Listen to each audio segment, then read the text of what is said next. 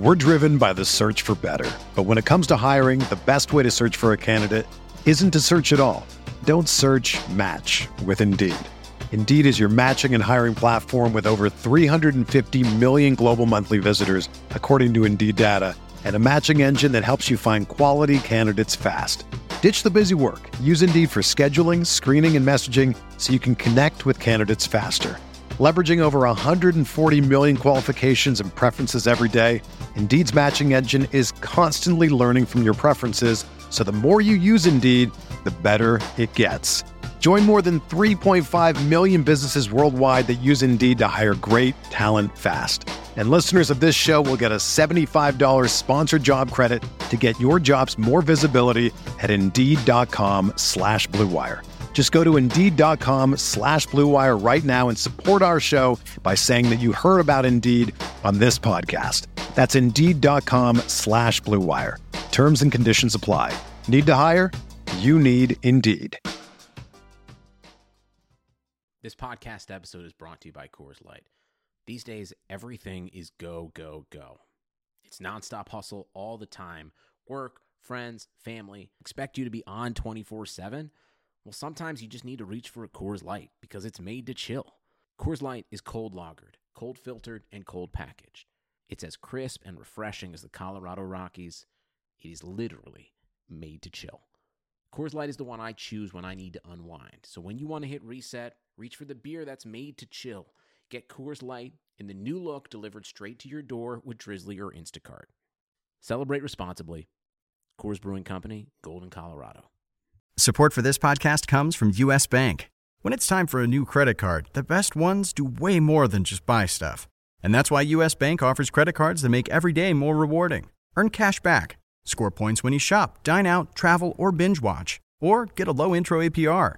U.S. Bank credit cards were designed to fit your lifestyle. So make every day more rewarding and check out usbank.com/credit card. U.S. Bank credit cards are issued by U.S. Bank National Association ND. Some restrictions may apply. Member FDIC.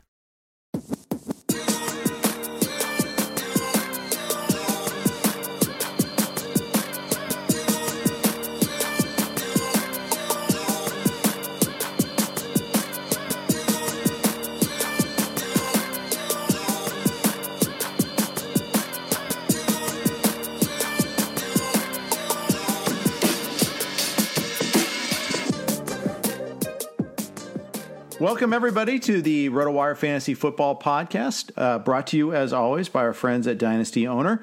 I want to thank everybody for listening, for subscribing, rating, and reviewing the podcast. It does mean a lot to us, and thank you for that. My guest co-host today is Chris Towers from CBS. I've had Chris on for baseball, but now we're going to do it for football as well. Chris, what's going on? How you doing? Good. You know, it's exciting time of the year. We're 3 weeks into the baseball season and football's about to start, just like always. Exactly. And it's just like always. Exactly. And, you know, the football season, too, is also one where news is less prevalent. We kind of have to dig into the corners a little bit more. We're not getting preseason games. We're getting reporters that are reporting remotely in many cases, or they don't get to observe as much firsthand. They're not allowed to report on certain things. It's really complicated this year. Yeah, it's been weird because interest doesn't seem like it's all the way there for fantasy football yet. And I was thinking about it. Partially, like, the football season starts a little later this week. I think it's a week later than normal, September 10th. And then also just, the Hall of Fame game should have been last weekend. And that's kind of the official start of fantasy football draft prep season. I think that's when everybody's like, oh, yeah, football's back. Yeah. And we didn't get that. And so, those kind of traditional mile markers aren't really there this year. Yeah, frequently we'll have joint practices with the Raiders and the Cowboys right now, and there's talks of scrimmages in those or fights in those joint practices and things like that. They have none of that. Yeah, no, it's we just launched a new newsletter that I'm taking control of, and I'm trying to. It's just like a long form content piece. We want it to be kind of everything you need to know delivered in your inbox every morning for CBS Sports. And I'm like, it's like 3 days in and I'm already reaching for stuff from training camp to talk about because, until they put the pads on this weekend, we don't really have anything. It's a weird time of the fantasy football calendar. Yeah, so far. Absolutely it is. And, and we've been talking about this forever. We've been talking about this because of, the shutdown, when there, for 2 months where we had no sports whatsoever, all we've been doing is talking about it, whether it's the draft and it's all the speculative stuff. So it feels like we've already done this. Exactly. Yeah, no, it's it's a weird time for a lot of reasons, and fantasy football and fantasy sports in general has not really been unscathed. Yeah, absolutely. All right, let's talk about some of the news that's happened today. We'll go through some of that, and then after that, I kind of want to dig into a few different things, including separating the news and noise. What actually matters, and trying to remember how to filter that. You had in your newsletter, you had to discuss how to approach wide receivers, and you noted how you kind of thought you stood out, at least from your compatriots at CBS, from the crowd, and perhaps in leagues as well. So we'll talk about that too. Start off though, news on Chris Carson. Pete Carroll Wednesday today said that Carson, in addition to the hip, is not in Seahawks camp yet because of family situations. Very vague. He says he's fine physically. What does that mean? And in this COVID era, that can mean anything. Yeah, I guess the one thing for football that's pretty, helpful is that we just went through this for baseball. And so when guys started reporting to camp and they, either weren't with the team or they tested positive, and there was a lot of freaking out. Then by the start of the season, most of those guys ended up being there. And so obviously the thing that this introduces and whatever, Chris Carson is going through, it, falls under this umbrella. It's not so much that it's definitively bad news. It's that we just don't know. Right. He's dealing with something off the field that at this point we don't know when he's going to be back. It could be in 2 days. It could be in 2 weeks. That's right. And we saw that in baseball. Roberto Osuna wasn't fine, as it turns out. And they tried to make it fine really quick, and that didn't work out so well either. But you look at, like, in Tampa, Austin Meadows had COVID, but Diego Castillo just had to go back home to deal with a family situation, and he was fine. And because they're not allowed to report, it makes it so much more difficult. So I'll keep banging my head against the wall about that, but here we are. The thing about him is, and I often use the NFFC as my bailiwick in terms of like where a guy is going and things of that nature. He's a kind of tough guy for me to value because of his injury. They signed Carlos Hyde. Rashad Penny's still there. They drafted another rookie from Miami that was kind of in a timeshare. They've got like 5 guys. Carson, if you look at what he did the first half of the season, you think, okay, second, third round guy. If you look at all the other complicating factors, he could be as late as a 5th round guy. Where are you on him? I actually don't think Chris Carson is someone that I've drafted too often. And I think part of that is he's just in a part of the draft where I typically don't like to take my running back. Like we'll talk about it a little more in detail, but I tend to want like 1st or 2nd round running back, and then I kind of just stay away from it because, from a lot of the research that I've seen, 3rd, 4th round is really where running back starts to be the really bad investment. Those elite guys are usually worth it, and then after that, that's when running back starts to get really, really dicey. I'd agree.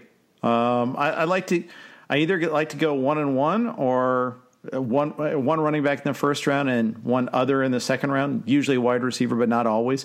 And then, and certainly in the 3rd round, there's not too many. Sometimes I like to get 2 running backs right off the top. I have 0 leagues where I have him drafted him so far, where I've got him rostered, but we'll see. I don't think I'm going to have too many leagues where I own him. Let's keep moving. John Ross went on the COVID list. And this is one of the later guys to do this. Most of the others checked in, when they initially got tested, they had their positive or negative test and they moved on. This is one of the later ones. He left Cincinnati to take care of his young son and the child's mother after they tested positive for COVID, and now he's positive for that. Tough break. He's already in a tough season right now. I like the idea of taking him in a best ball late, But this puts a damper on that a little bit. Yeah, and again, we can use the kind of the baseball example as an instructive. Some of the guys who didn't have symptoms still ended up needing 3 weeks to get back. I mean, Yordan Alvarez, it's been 5 weeks. And so that's kind of the long end. And then you had like Freddie Freeman had symptoms and was back, basically within 10 days from reporting symptoms. And so, right. Like I said, it's just the unknown. That's the thing that this introduces. And, as we move forward with Cincinnati, he was probably going to be the number 3 guy anyway. Maybe if he's a little bit behind the rest of the guys, it does give T. Higgins a potential chance. He's not quite the same guy as John Ross, but he could have a chance to kind of step up in training camp at a time when most of the rookies are probably at a disadvantage. Absolutely. No mini camps, none of the usual summer activities that we usually see, none of the OTAs, a lot of Zoom calls instead. So, you would presume that rookies, especially wide receivers and tight ends, would be behind. But that changes things a little bit. Boy, Ross has been so star-crossed with the Bengals too. I mean, he was, before he even, was a member of the team, he was already recovering from an injury he suffered at the University of Washington. Yeah, so it's one of those where he just can't seem to catch a break. Marvin Lewis didn't especially want him on the team. He buried him quickly in his rookie year at the first sign of a mistake. And this is like his big year. They declined his 5th-year option. This was basically a walk year for him. And he legitimately showed that he could be a good receiver last year, especially early on. That was what I can't remember. Was it a shoulder or collarbone or something last year?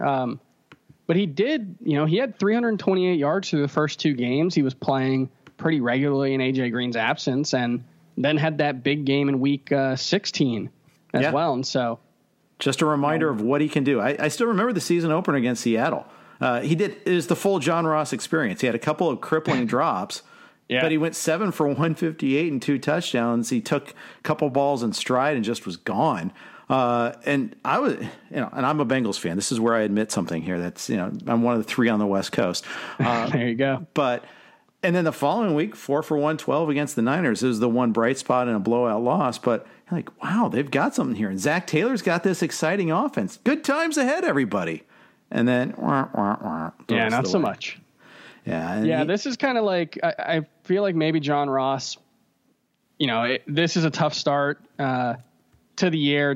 Probably not going to get off on the right foot in training camp as a result of this, unfortunately. And that's really unfortunate. He's someone who, if he doesn't hit this year, though, might be that kind of Devontae Parker type of guy next year, where you look at him as a post-type sleeper, potentially.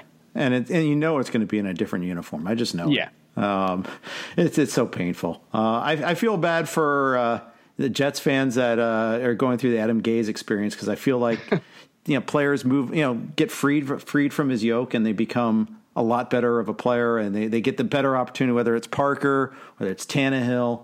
It seems like that's just a thing, and I'm staying away from Lev Bell at his draft cost right now. I don't really want any part of it. Yeah, no, I agree with that. Adam Gase does have a tendency, he had a lot of nice things to say about Le'Veon Bell today at training camp, actually.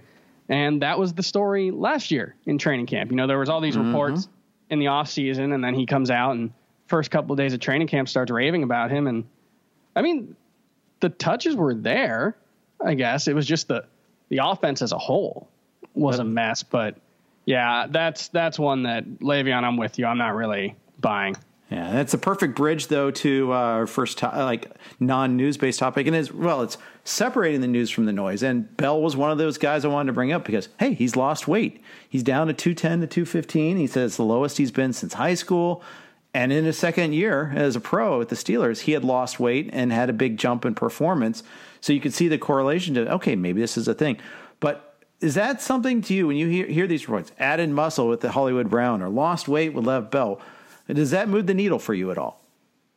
No, unless you're like completely transforming your body, which is something that really rarely ever happens. And especially in the NFL where, you know, it's not like a pitcher in baseball adding 3 miles per hour to his fastball. The physical traits are certainly part of it, but this is all pretty much anecdotal. Like, we don't know what it means that Le'Veon Bell is at 210 pounds. I know what it means when a pitcher's throwing 3 miles per hour harder or 3 miles per hour softer. But like you said, there's always this guy put on weight to try to stay healthy, and this guy put on muscle to try to stay healthy, and then this guy lost weight. And it's just like, I don't really know what to make of it. And especially in an off season like this, where we won't really be able to see them. We won't be able to see them in preseason at all. We'll get weird kind of glimpses of them in training camp. I know some teams are starting to show that they'll be live streaming some of their practices, but you know, for the most part, it's going to be all hearsay, and it's going to be, you know, this guy looks great or this guy feels great, but that kind of thing shouldn't really change your prior on a player very much. I'd agree with you on that. And especially this year, because they're not allowed to like report, okay, he's practicing with this group, he's practicing in this formation. You can't even report that this year. It's remarkable. You know, any team that does live stream practices, it's going to be as vanilla as it gets. Oh yeah. So that's one of those things. Another one. Okay, here's another category of the training camp noise versus news. Colts camp. Marlon Mack was announced by Coach Frank Reich said on Wednesday that Mack is still viewed as the Colts starting running back. Andrew Walker of Colts.com said this too. So, of course, it's from Colts.com. And the actual quote is, Marlon Mack is the starter. We're going to continue to take the same approach we have where it's week in and week out, hot hand, all of those things, and talking about the comparison between Mack and Jonathan Taylor. Don't coaches always kind of side with the veteran early on in training camp?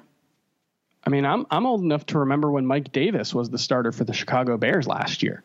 And, you know, we saw it. Then obviously I think Marlon Mack's a much better player than Mike Davis. But yeah, it's like this guy is our starter. That doesn't really matter all that much. This is the kind of news item that's not really news. Right. You know, this is what I expected all along. Marlon Mack they weren't ever just going to throw Marlon Mack aside on week one and say, all right, Jonathan Taylor, you got 20 carries. This was always going to be 3 guys, you know, Marlon Mack, Jonathan Taylor, and then Nyheim Hines. And that's what makes it such a confusing backfield, because Colts have an incredibly soft schedule, great offensive line. Philip Rivers loves throwing to running backs. It's a great situation that might get split 3 ways, possibly evenly, which would be kind of the worst case scenario. Right, exactly. But yet you've got a athlete in Jonathan Taylor that is probably the best of the Wisconsin running backs to come out in terms of what he can do in all phases of the offense. Maybe not a tremendous pass catcher, but he can catch passes so much as Wisconsin threw to their backs. You have a franchise that traded up for him in the second round to get him. It's not like we'll just take the best available. No, they affirmatively wanted him, leapfrogged other teams to get him. Usually that indicates a desire for usage, but it could be tough this year. Yeah, that's really the biggest thing with, you know, Heath Cummings at CBS Sports with us. At one point, he had basically all of the rookie running backs specifically as busts, and then Clyde Edwards-Helaire, obviously, you know, his situation changed dramatically, but you know, Jonathan Taylor at NFC's got a 32.6 ADP. That's quite a lot. You know, it's about the 18th or 20th running back off the board, I think, but that's a really steep price to pay for a guy who didn't get a rookie minicamp, didn't get OTAs, doesn't get a normal training camp, doesn't get any preseason games. My working assumption coming into training camp is that the guy who enters training camp at the top of the depth chart has a better chance of staying there. It will be harder for guys to shake up the depth chart the way they normally do. It's not going to say that's impossible. And I think Jonathan Taylor was the most talented running back in that class. I think, you know, between the unbelievable athletic profile and the unbelievable production profile, you know, he does really look like that kind of one of the few running backs who, you know, even if you're a running backs don't matter person, you know, he looks like one of the guys who has the ability to matter. And maybe it doesn't happen in the first 4 weeks of the season, or maybe it doesn't happen at all. But I think he's going to be good when he gets the ball. I'm a little wary of how often it's going to happen. Yeah. I'm going to confess, though. I'm one of those guys that has taken him and contributed to that ADP. In Raz Bowl, I took him, I think, mid-third round.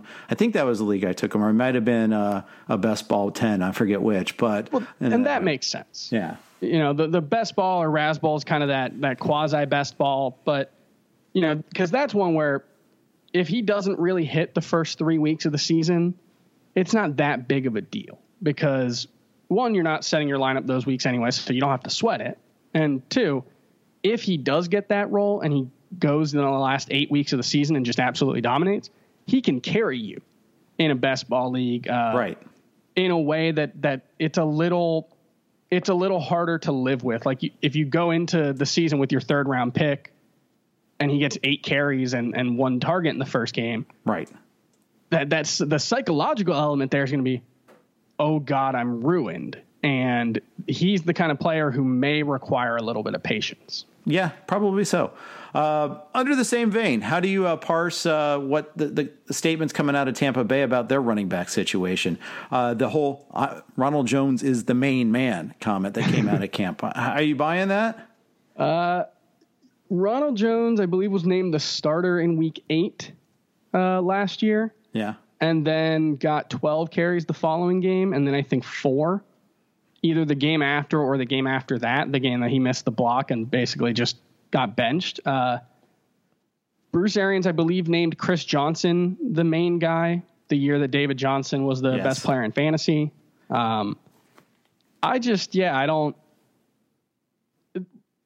Bruce Arians coming out and saying that doesn't really say much to me, given his track record, given the track record with Ronald Jones specifically. But I do expect Jones to be the main guy just because, his competition is Keyshawn Vaughn, an okay rookie, not a super talented one, but someone who, at least coming out of college, the one thing that he did well that we thought, well, maybe he's got a chance to push Ronald Jones was that pass blocking. He actually did start the training camp on the COVID list. He's not on there anymore, but that's one where maybe he's a couple days behind now. He's a rookie who didn't get all the offseason stuff. And so he's even further behind than he normally would have been. And, Dave Richards from CBS Sports talked to Ronald Jones' trainer, and, they talked about how Ronald Jones put on 7 pounds, and they worked on pass blocking and pass catching twice a day most days. And, that's another one where it's good to hear. Yeah. It doesn't change my opinion of the player all that much, but I guess it's better that than not knowing that he worked on his pass blocking in the offseason. But that's the biggest thing for him is, can he gain Bruce Arians' trust in a way that he didn't have last year? If he does, and he can stay on for even half of the passing downs. Yeah. Sure beats 2 years ago. That's for sure, when Dirk Cutter was openly mocking Jones's ability to catch. But yeah, good times. But yeah, I agree that I think he's, he actually, on the merits, I was kind of going into him, and whether I was getting him a lot at where he was previously going, I'm starting to think he's creeping up a little bit. And that might price me out. He's starting to go where I'm trying to get my third or fourth wide receiver. He's starting to go in that 50 to 60 range. Fifth round yesterday in a draft. I wasn't in it, but it was one of the CBS Fantasy mock drafts. And that really, I'm a little more wary of the Tampa Bay Buccaneers offense in general. I wrote about this on the newsletter today. We're investing an awful lot in a 43-year-old quarterback who is not getting to play in any preseason games and had to learn a new offense for the first time in 19 years. And so that's one where, are we sure Ronald Jones is such a special talent that it's worth the risk there? And I'm just not sure. There are probably 5th round. Once you get there and you need a running back, you're kind of in a bad spot anyway, because you're kind of picking from guys who have various warts anyway. But yeah, I got him in the 9th round in Scott Fishbowl. Love doing that. That was sure. But once you start having to make a significant investment in him, I will say in NFC ADP, he's below J.K. Dobbins, which, I think that's one where I like Ronald Jones a little more.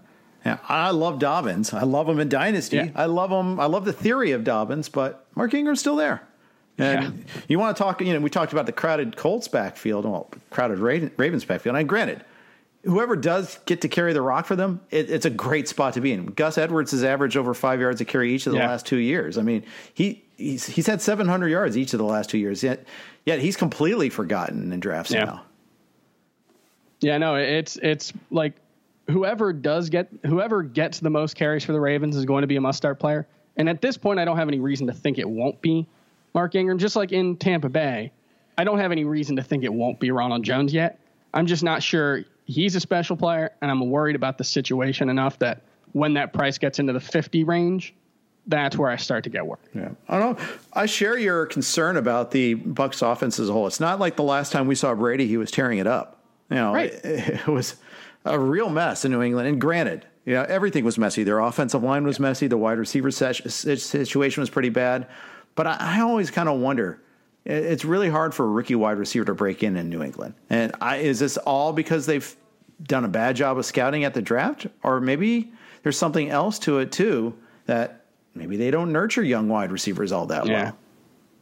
Yeah, it's, I think a lot about, I drafted a lot of Nelson Cruz in baseball this year, and he has basically been a value for 6 straight years because everybody undervalues him because of his age, but that's really the only thing he has going for him. That's the only mark against him. And that's when you start to talk about guys like that, especially older players, if the age is the only thing that they have going for them and they're being discounted, I'm fine buying. But with this Bucs offense, you've got, Tom Brady's the oldest quarterback ever.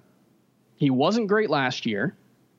Even accounting for the offense, I think you can say he was a really passive, he wasn't taking chances down the field, and he only completed 60% of his passes. And even if you do the kind of next gen stats, they have that expected completion percentage.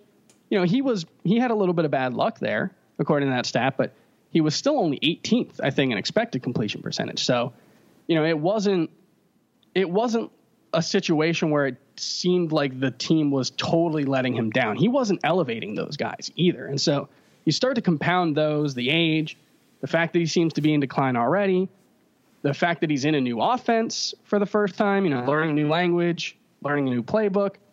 And then, and this is probably the smallest concern, but it's not the cleanest fit in terms of his skill set and the way he has preferred to play late the last few years and the way Bruce Arians prefers to play. And so any one of those on their own might not be that big of a concern for me.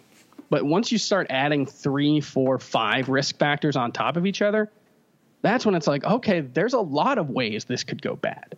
Yeah. So let me ask you this. How have you applied that to the other offensive players on the Bucs offense there? Have you downgraded Godwin or Evans more? How do you treat Gronk? Where are you on the rest of the Tampa Bay players? Gronk is off my board pretty much. I hope he's good. There's no question that Rob Gronkowski is one of the most entertaining players and personalities in the NFL. But, being away from the league, last time we saw him, he wasn't all that great. And it's not like he was saving it for the playoffs because the 2018 season, he wasn't great in the playoffs either. So he's not really someone I'm considering at tight end. And Godwin and Evans, 6th and 8th right now in NFC ADP at wide receiver. Right. I don't love either of those prices. That's the thing I keep coming back to is the 2015 Broncos when, they were still, I think, the 3rd or 4th best offense in terms of points per game in 2014 after the historic 2013 season. Demaryius Thomas and Emmanuel Sanders, I think, were both top 10 wide receivers. And they didn't fall off completely when Manning fell off and Brock Osweiler took over for a little bit. But, it was they went from the 2nd and 5th, I think, wide receivers to 15th and 23rd. And I think there's potential for that. I think there's potential for both of those guys, Godwin and Evans, to just be kind of okay, which not because of anything they do, but just because I think the offense as a whole could really struggle. Yeah, I think you're right. I've been more concerned about Evans than Godwin. I view Godwin as kind of a better Julian Edelman. Yeah. Now, I don't know if they're going to have that connection that those two had, but I look at Godwin and the type of routes he runs compared to the type of routes that Evans runs. And that gets me worried because I just don't think Brady's going to be all that effective with the deep ball, and that's the thing that kind of worries me a lot about Evans. So that's someone who I haven't ended up drafting yet. There's a price for him. I'm just not there yet. Yeah, if it was like the 13th wide receiver, I would feel better about it. Yeah, I feel about the same. Although it's kind of I feel a little similar about DJ Moore in Carolina. I feel like he's being ever so slightly overdrafted as well, although he was dealing with horrifically bad quarterback play already as it was last year. I'm on the other side. I think DJ Moore, I don't personally have like public rankings, but he might be my number 6. Wow. Especially in a PPR format. I just think he could be, I think, first of all, he was kind of already an elite wide receiver last year in terms of the target volume before the injury in week 16 or week 17, I think. And then, in terms of what he was doing with those targets, with the exception of touchdowns, obviously, he has not been a guy who's been able to find the end zone much his first 2 years in the league, but just the target volume, like I could see him having maybe not a 2019 Michael Thomas season, but one of the prior ones where he, really is one of the 3 or 4 best receivers in football and catches 110 passes. That's the thing about him. I love the skills. I do. I question the volume. I question where he gets that volume. He's not, he's 5'11", 215. I don't see him as being a big red zone target. Yeah. And I think he's great at moving the chains. And I just wonder if there's going to be a problem with him getting those options, getting the whole volume. Is Teddy Bridgewater going to be that guy that can open up the offense? It's not just him. It's Matt Rule, obviously. It's Joe Brady. It's is a big factor in that too. I guess I'm skeptical of the volume, and where if he does get that volume, if all of a sudden they're starting to throw 550 times, then yeah, I'm with you. Yeah, it's gonna be they're in an interesting spot because I think they ran the most plays in the NFL last season, and that was mostly just because they were playing from behind so much and they kind of had to. But what happens with that play volume overall is going to be really interesting. But the thing I would point out with DJ Moore is he played 6 snaps in week 16 and then sat out week 17. It was an ankle injury. So he basically missed so well. I had him in the NFFC Classic. I got to the playoffs. I had the 3rd overall points going into it. He had the concussion and the ankle. Oh, so bad. Oh, frustrating. Yeah. And so he, he only played 6 snaps in week 16. So I think you can kind of throw that one away. That means he had 133 snaps in 14 games. That comes out to 9.5 per game over a 16-game sample. That's 152. Yeah. So he was kind of already at that elite volume. And the question then becomes, what does the new offense look like? What does the addition of Robbie Anderson do? There's been talk of Curtis Samuel playing in more of a short to intermediate range role. And it is possible that there are too many guys there and not enough passes to go around. But I also kind of think this Panthers offense could be sneaky good. Yeah, it could very well be. I think the defense, despite all the draft additions, is still going to be pretty bad this year, too. Yeah. I think they'll be playing from behind a lot again. I question, one of the things is maybe it means a little less volume for Christian McCaffrey. At some point you have to consider not running him into the ground. That would be I would expect there's going to be a somewhat significant decrease in volume, although obviously Christian McCaffrey has a long way to go before you start worrying about him not getting enough touches. But, we did this for our fantasy football magazine. Heath Cummings did this, what could go wrong for each of the first rounders. And it's I think it's an important exercise to force yourself to do, because with most of those guys, it's kind of, Christian McCaffrey's the best fantasy player. He had one of the best fantasy seasons ever. He's going to be dominant. I think it's worth at least doing the thought exercise of, what would it look like if Christian McCaffrey was a bust? And not because of injury, just because he's not that good. And I think basically you come to, maybe he gets 90 targets or 105 targets instead of what he's had the last few seasons, and he's just an 80 catch guy as opposed to a 100 catch guy, and that knocks off 40 to 45 points. And then, maybe one of the backups, Reggie Bonifant, maybe he gets 18% of the carries instead of, I don't know what it was last year, 5. He barely touched the ball. But it's still not enough for Christian McCaffrey. Like, I think the worst case scenario for Christian McCaffrey is he's still a top 10 running back and probably still top 6 or so. Right. Which that's all you, and let's face it, when you're drafting the first round, you're craving the stability. You're craving, worst case scenario is you're still top 10. Okay, fine. Yeah. He's yours. He's always there. Yes, so I'm with you on that. Hey, before we go on, we have one more news versus noise category. Got to share a note from our friends at Dynasty Owner. If you've been looking for a new challenge, why not consider playing Dynasty Owner Fantasy Football this season? Dynasty Owner Fantasy Football unites the fun and excitement of fantasy football with the skill and strategy of the front office. Dynasty Owner is the only way to play fantasy football with real NFL salaries, adding the strategy of running an NFL franchise. Dynasty Owner provides a unique challenge for diehard fantasy football fanatics. Go to dynastyowner.com/RotoWire. Leagues are forming now. That's dynastyowner.com/RotoWire. We've all been in a league where the winner just got lucky. If you're like us and you know more than the most, Dynasty Owner gives you the platform to prove it. Dynasty Owner favors skilled players who can manage their roster using real NFL salaries within the salary cap. It adds an entirely new level of strategy. Go to dynastyowner.com/RotoWire. Validate your fantasy football skills. That's dynastyowner.com/RotoWire. Dynasty Owner. Start your dynasty today. So I'm Jeff Erickson. I'm talking with Chris Towers of CBS, and we're talking about training camp news versus noise. And there's one more category, Chris, I want to talk about, and that's the least likely to come true, and that is the player prediction section of that. Josh Jacobs comes out today and says, I want to catch 60 passes this year. Could happen. That's not that unreasonable. That's like 5 a game.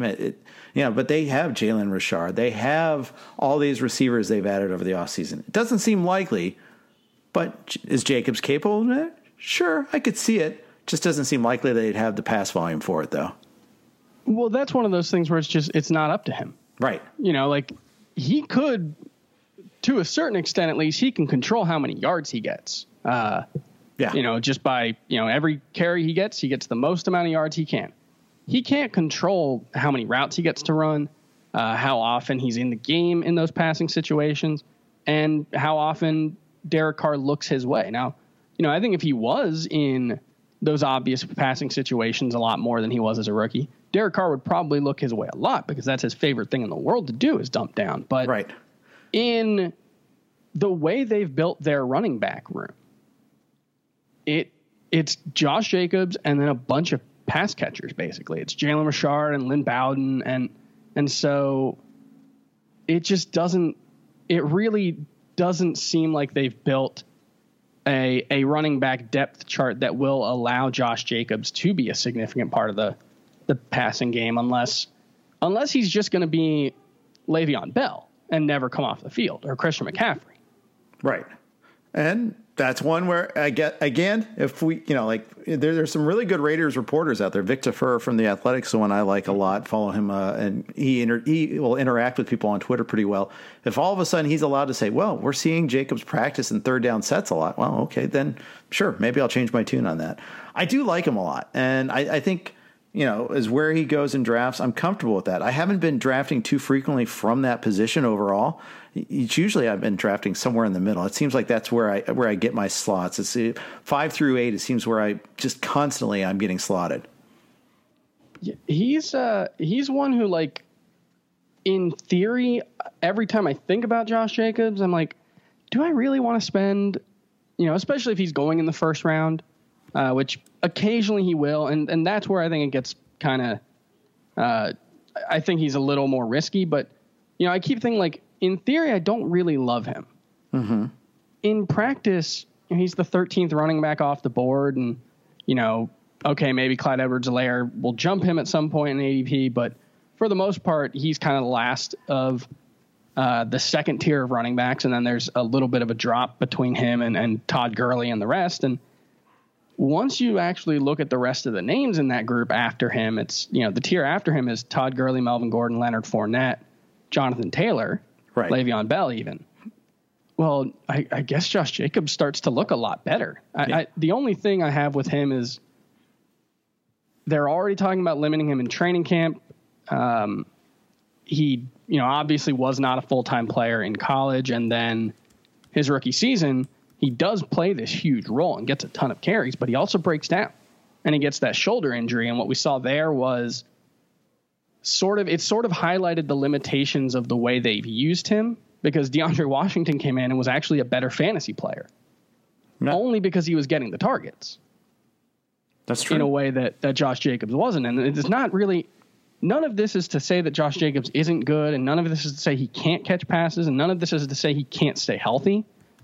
He just hasn't, one, that offense, the coaching staff hasn't proven they want to give him the passing game to work, and two, he hasn't proven he can hold up to a 250 carry workload and stay healthy. And I've drafted him a couple times, but I never go into a draft thinking I'm definitely getting Josh Jacobs this time.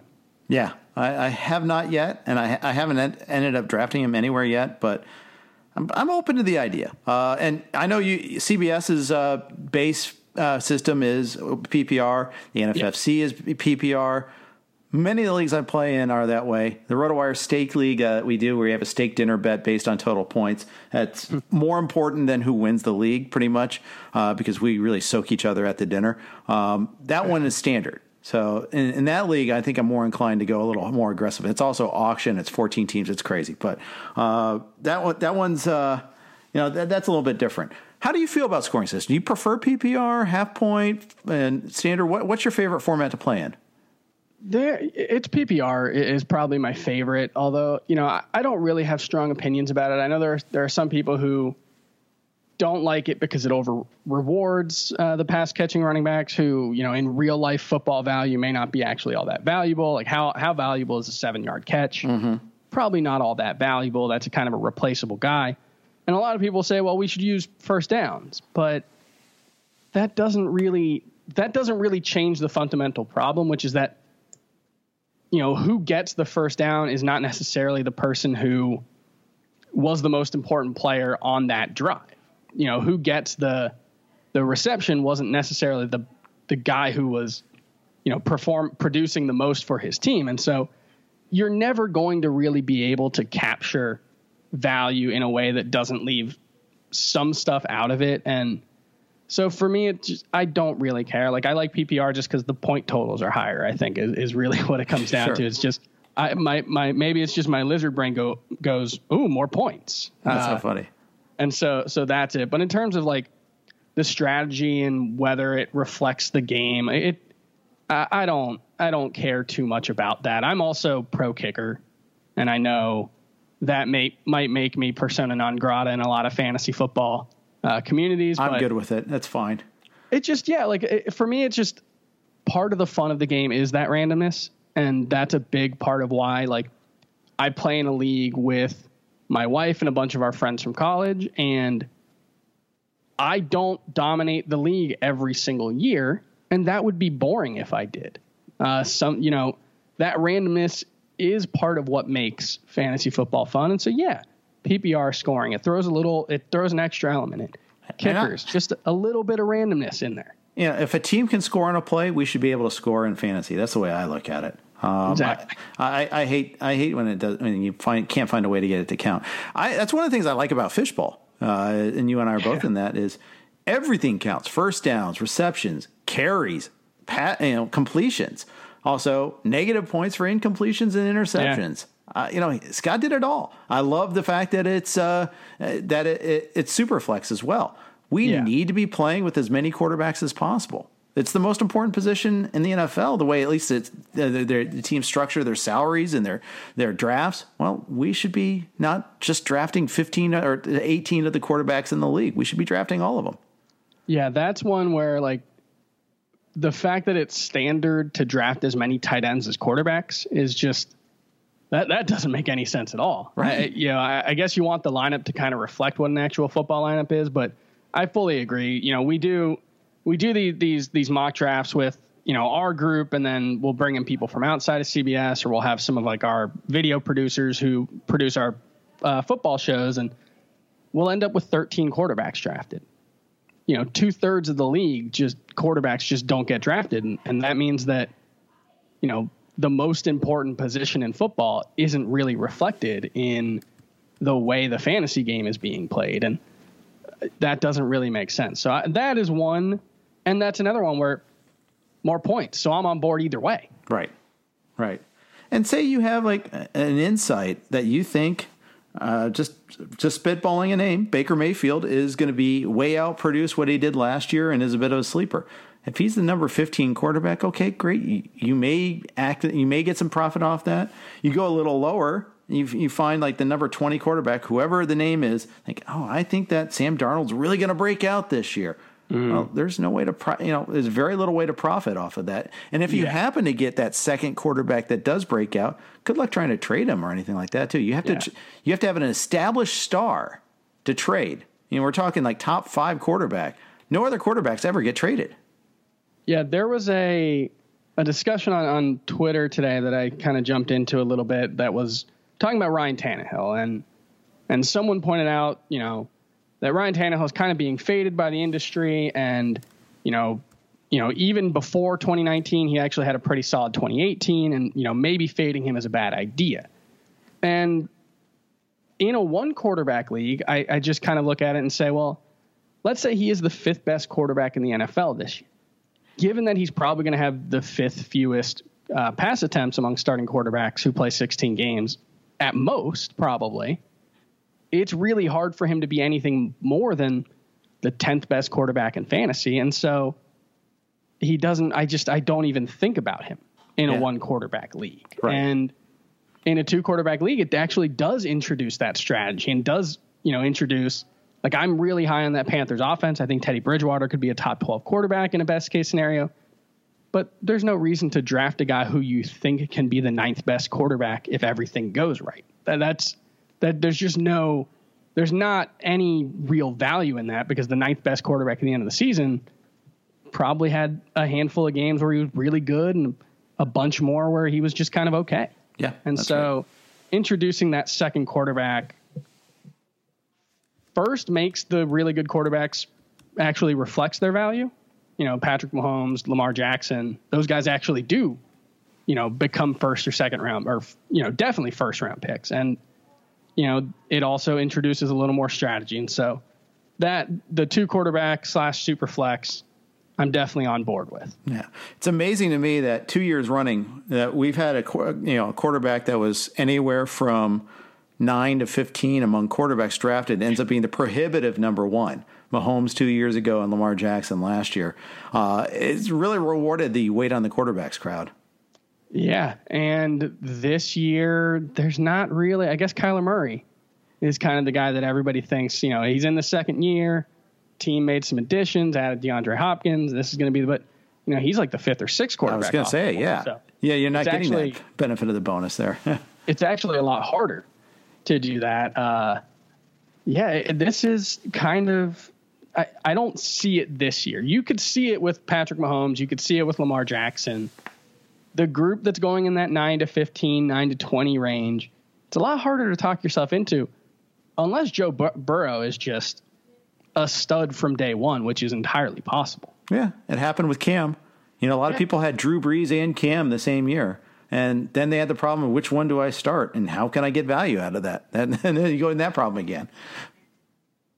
Yeah, I was looking, for the Fantasy Football Today newsletter for tomorrow, I was doing some research on which quarterbacks have the biggest gap between where they're ranked and where their skill position players are. And, trying to see if maybe there's something we can learn from there. Is this guy overvalued? Is this guy undervalued? Should we be moving the offensive pieces up if we think this quarterback's going to be so good? And the one that really stood out was, Baker Mayfield. He's the 15th quarterback in ADP right now. The skill position players on the Browns, at least within the top 200, they have the highest the second highest collective ADP after the Ravens, which is kind of stunning, but I guess makes sense if you think about the big names that they have. But that also does make me think maybe Baker Mayfield's that guy. Maybe it was just a Freddie Kitchens problem, and if we think the rest of this offense is going to be so good, Baker Mayfield should probably be higher than the 15th quarterback. Oh, I agree. And I absolutely think it was a Freddie Kitchens, Todd Monken problem for sure. Yeah. I don't know which of the two you want to blame, if not both. I like Kevin Stefanski coming in, being the adult in the room. Yeah, I'm on board with that. And Odell played hurt last year too. Yep. I don't think we can forget about that. And the crack medical staff in Cleveland is the same, unfortunately. That might still be an issue there, but there's so many aberrant things going on in Cleveland last year. Kind of almost want to take that as a one-off and just toss it all out. Yeah, on the other hand, it's kind of like my Giancarlo Stanton has to stay healthy 1 year thing. Like everything won't go wrong for the Browns 1 year, right? Right. Oh, well, I don't know. Maybe, you figure the law of averages, at some point things have to go right for them, but we're 20 years in on this new iteration of the franchise, and it hasn't happened yet. Yeah, meanwhile, life keeps saying citation needed, but so it goes. Before we move on, quick note from our friends at FanDraft. Take your league's fantasy football draft to the next level with FanDraft, the online fantasy football draft board. FanDraft makes your draft feel like the actual NFL draft with features such as a streaming ticker, live draft clock, custom logos, team walk-up songs, multiple draft board displays, and more. FanDraft can be used offline for in-person drafts by exporting the display via projector or onto a large screen TV for the league to enjoy. It can also be used fully online, and any number of your league owners can join the draft remotely.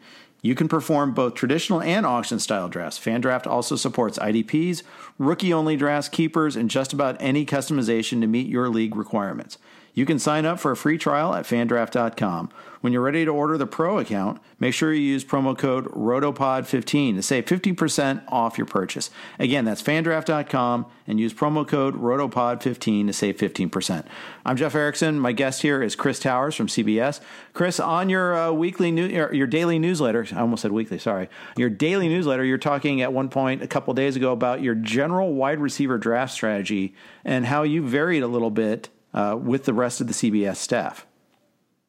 Yeah, so we're in the middle of our wide receiver preview, and every time we start a preview for a position, I like to kick it off with kind of a state of the position survey where I ask the other analysts at the site, what they expect from the season, their approach, how they're looking at it. And one of the questions I asked was, how important is it for you to get one of those elite wide receivers in your drafts in 2020? And, it was like, quote, I don't put a priority on it. Quote, I'd rather go for the crown and draft elite running backs. It's not important enough for me to take Michael Thomas as a top 4 pick, and it's not important at all in a non-PPR league.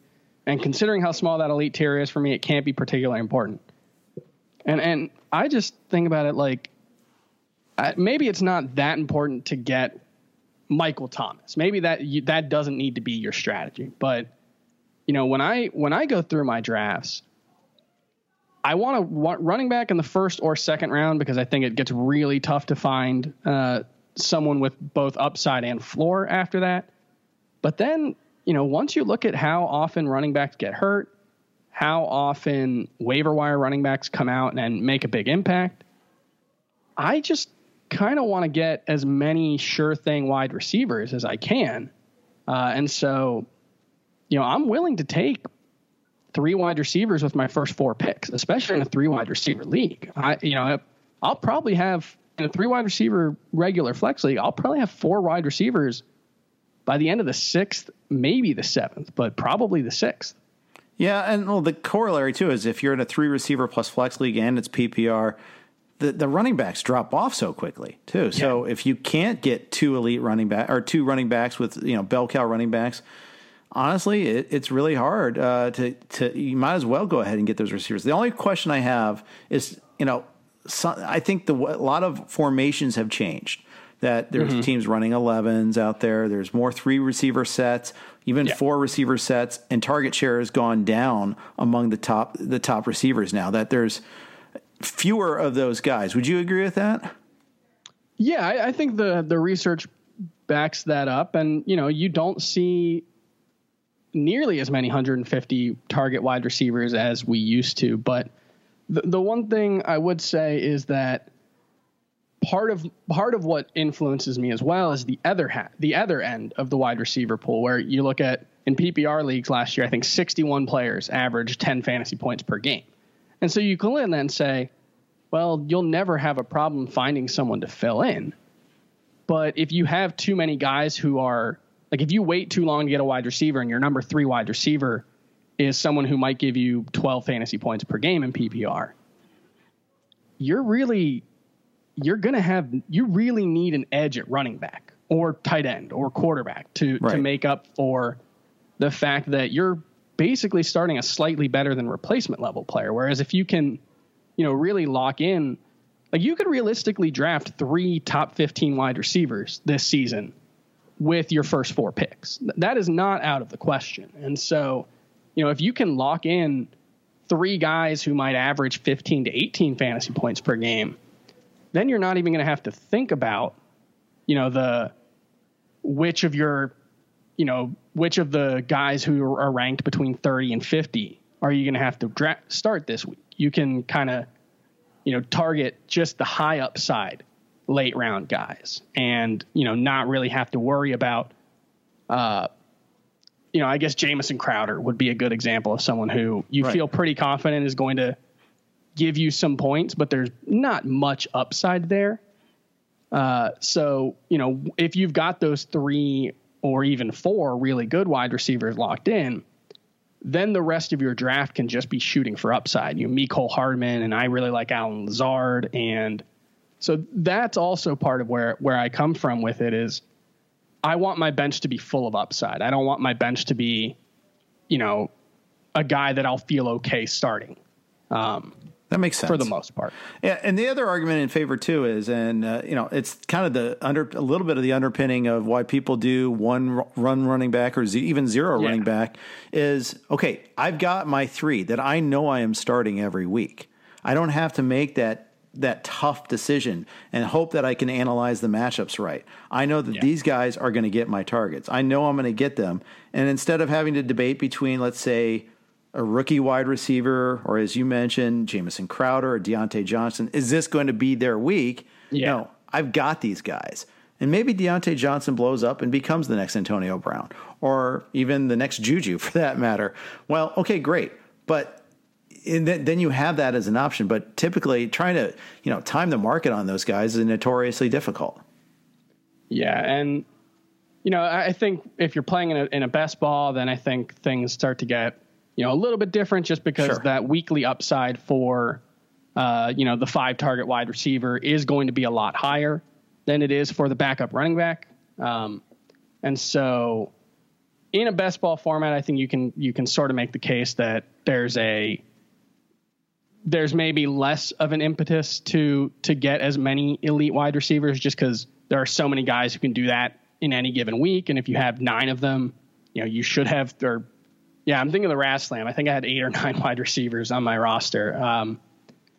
Then you can kind of hope and count on getting 3 of those guys to hit in any given week. But when you're actually setting the lineup, trying to figure out, that 3rd and 4th wide receiver spot when you don't have guys you feel good about it is really tough to actually do. Yeah, it's miserable.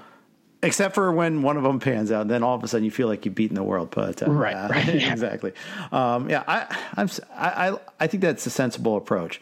There's only one. Actually, it's funny. Raz Slam is the only league where I kind of waited a little because, and I think I might have messed this up. I started off with Zeke at 5, and then instead of taking Hopkins, I decided to go Kelsey at the second round pick.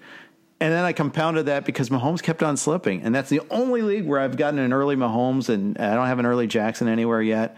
And all of a sudden, okay, I'm just going to draft like 4 receivers in a row. And it might work out, but, it's the one time where I haven't emerged with like starting that wide receiver run in the 3rd round because there's so many good ones starting in round 3. Yeah, that one, Raz Slam, I ended up with Devonta Adams, Robert Woods, Stephon Diggs, and Will Fuller with 4 of my first 6 picks. And I kind of went the opposite, where with quarterback and tight end in Raz Slam, I just went late and went for upside because it is a best ball. So I have Daniel Jones and Cam Newton, who, should have huge weekly upside. And hopefully that works out. But in a league like this, it's kind of hard to know what the what the right approach is, because that is a quasi best ball, limited roster moves. It's a much different experience than what you're normally going to get in a fantasy league. Yeah, that's right. It is. And yeah, I tried to tackle it with a little bit of volume.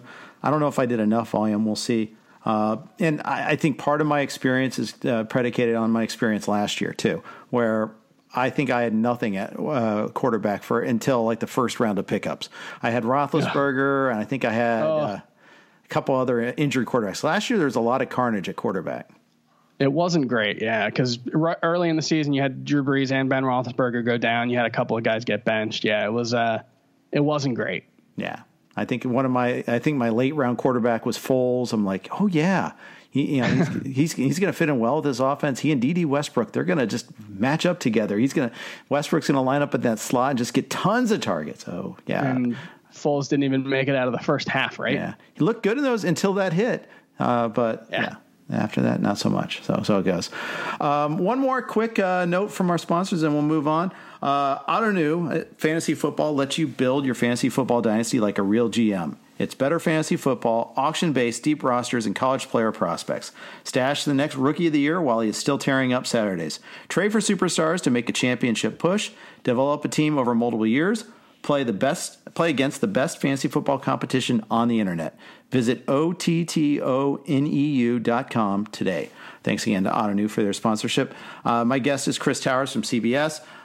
Chris, one last topic. I want to talk about just this rookie class. We, especially for running backs, but also maybe the wide receivers a little bit, leaning more towards a dynasty sort of thing. And the setup for that is, is there there are points where you have to make that decision. Well, this guy might have a better setup this year, but I like this guy better as an overall prospect. Sometimes that happens with running backs. Sometimes it happens, rookie wide receivers, that happens a lot, actually, if they're trying to learn the offense. Where do you lean in your leagues when you're looking for a long-term sort of setup there? I tend to value opportunity and landing spot in the near future. But one of the problems you run into in a dynasty league is presumably talent will stay relatively stable. Opportunity can change dramatically from 1 year to the next. And so, if you drafted N'Keal Harry last year in a fantasy league, in a dynasty league, and you're looking at it, he's got one of the best production profiles, really good athlete, first round pick, playing with Tom Brady. And all of a sudden, maybe Cam Newton will be really, really good. But if he's not, all of a sudden, N'Keal Harry, the situation looks pretty grim. And so in a dynasty league, the ability to play immediately matters. The ability to, the opportunity matters. But there are only so many truly stable situations in the NFL. This time last year, David Montgomery looked like he had a really good landing spot. That's right. So it's not just the instability of the opportunities. It's also just that teams go from bad to good again, or to bad again, and then good again all the time in the NFL. And knowing which of those teams are for real, which of those teams, will stay good, it's really hard. And so, I think talent and obviously the draft capital in dynasty are going to be the two things that I look at more. Maybe the opportunity can be a tiebreaker there. Sure. I think that's a sensible approach. And this is where I get, you mentioned David Montgomery. This is more of Jeff's confessions here. In a dynasty league, I turned down essentially the right to pick Montgomery. I had that and turned down Derrick Henry for him there. It's like, that's rough. Yeah. Bad luck there. Yeah, well done. But I think David Montgomery is a good example of people getting a little too enamored with, their own evaluations of him as a talent. And that's one thing that, look, I'm not a scout. I cover multiple sports. I've got hobbies. And so I can't watch every single college football game. Right. And I didn't get to watch everything that David Montgomery did in college. I saw some highlights. I saw some clips. I saw, the numbers. But there was a lot of talk of David Montgomery last year. Like, this guy is special. You look at the way he avoids tackles, the balance, the ability to extend plays. He's going to be a special player. And that, maybe he is, maybe the situation was that bad, but that's always a struggle for me where I just don't necessarily trust my own ability to say who the most talented players are. And so that's why it's really, look, this is all difficult. If there was an easy way to win in fantasy football consistently every year, and if there was an easy way to win in Dynasty every year, we would just do those things. Right. So, I do say talent is what should matter. It's really hard to know who's talented too. And that's absolutely right. That's absolutely right. Like choosing between like Cam Akers and J.K. Dobbins. Okay, well, Akers looks like he's got the better path now. Certainly Mark Ingram's there in Baltimore, and he was good last year, and so was Gus Edwards. But Ingram and Edwards both could be gone next year. Yeah. That could be one of the things that makes it difficult. How much does that weigh in? We think that Baltimore is going to have a good offense for a very long time, and you want the running back there. Dobbins looks like he could be the man as early as 2021, but he might not be the man this year. Yeah, and it's entirely possible that Mark Ingram's still around next year. Yeah. That these things are, what we want as fantasy players doesn't always come true. And so, Dynasty, obviously, I think when I'm thinking about Dynasty and when I'm playing in my Dynasty leagues, I think the thing that I go back to more often is just, I think rookies can be a little bit overrated when you start talking about like comparing a rookie to a guy in his third or fourth year. Mm-hmm. A lot of people will say, well, just take the rookie. And that's one where, what everything's going to look like in 3 years is really, really hard to say. Much harder even, in football than any other sport. And so, right. Or in life, as 2020 has pointed out to us so vividly. Yeah. So,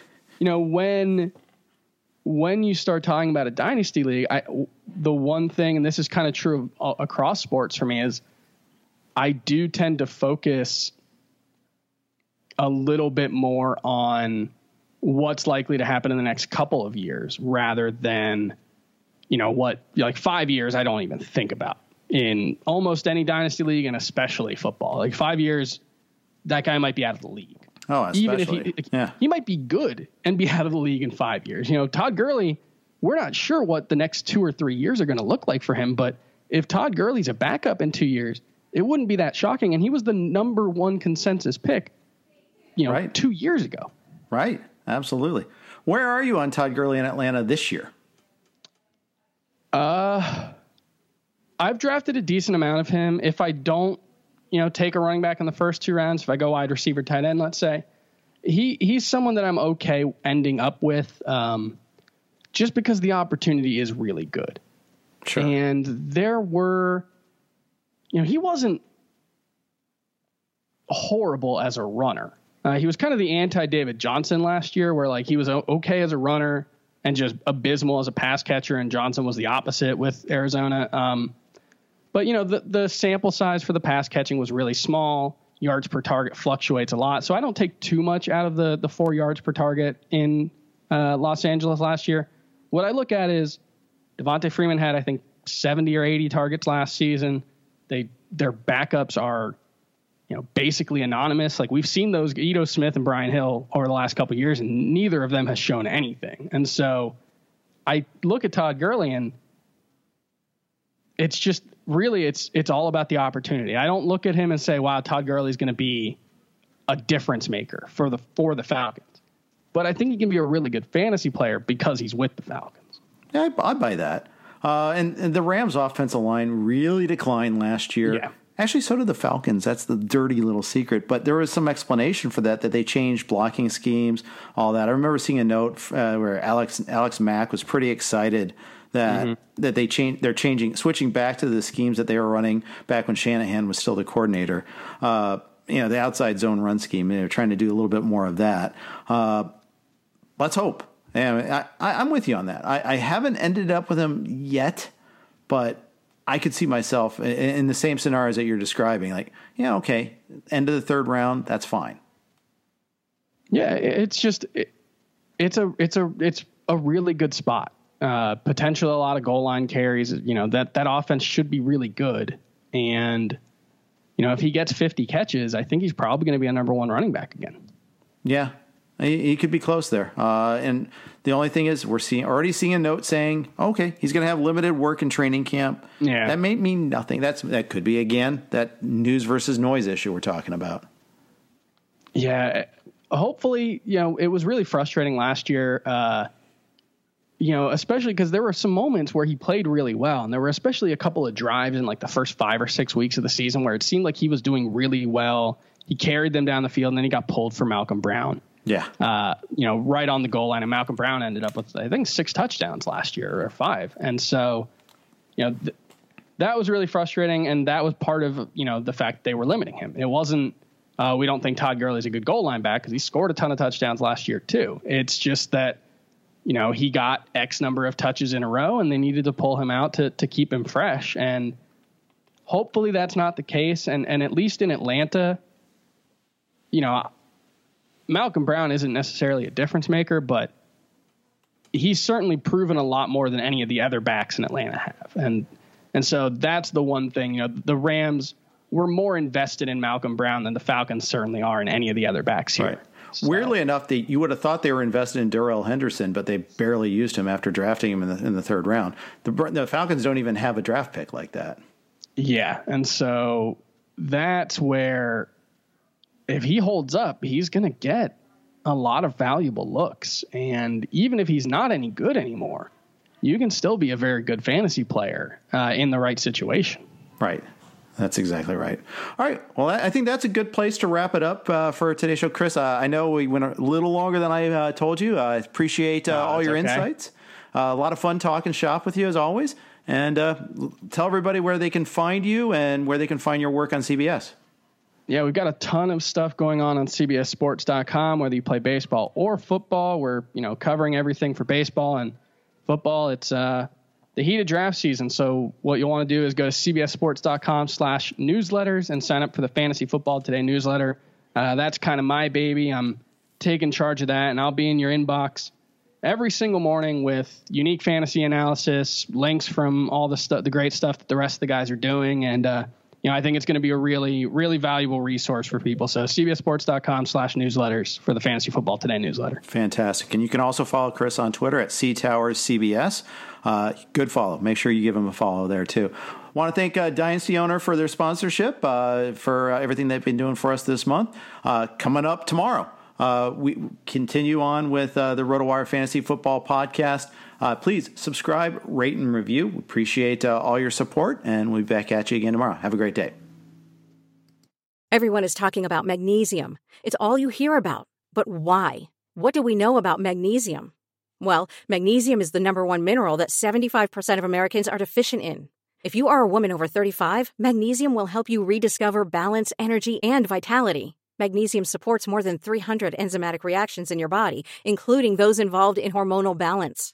From functional medicine doctors to mental well-being and female hormone experts, we all know that magnesium is the one mineral to improve all aspects of well-being and health. But which one? Magnesium Breakthrough from Bioptimizers, the trusted choice recommended by leading experts with 7 best-absorbed forms of magnesium to ensure your body receives the support it needs for overall well-being.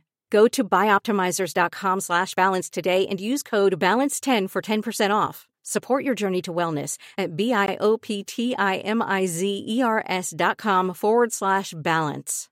Magnesium Breakthrough from Bioptimizers, your foundation to optimal health and vitality.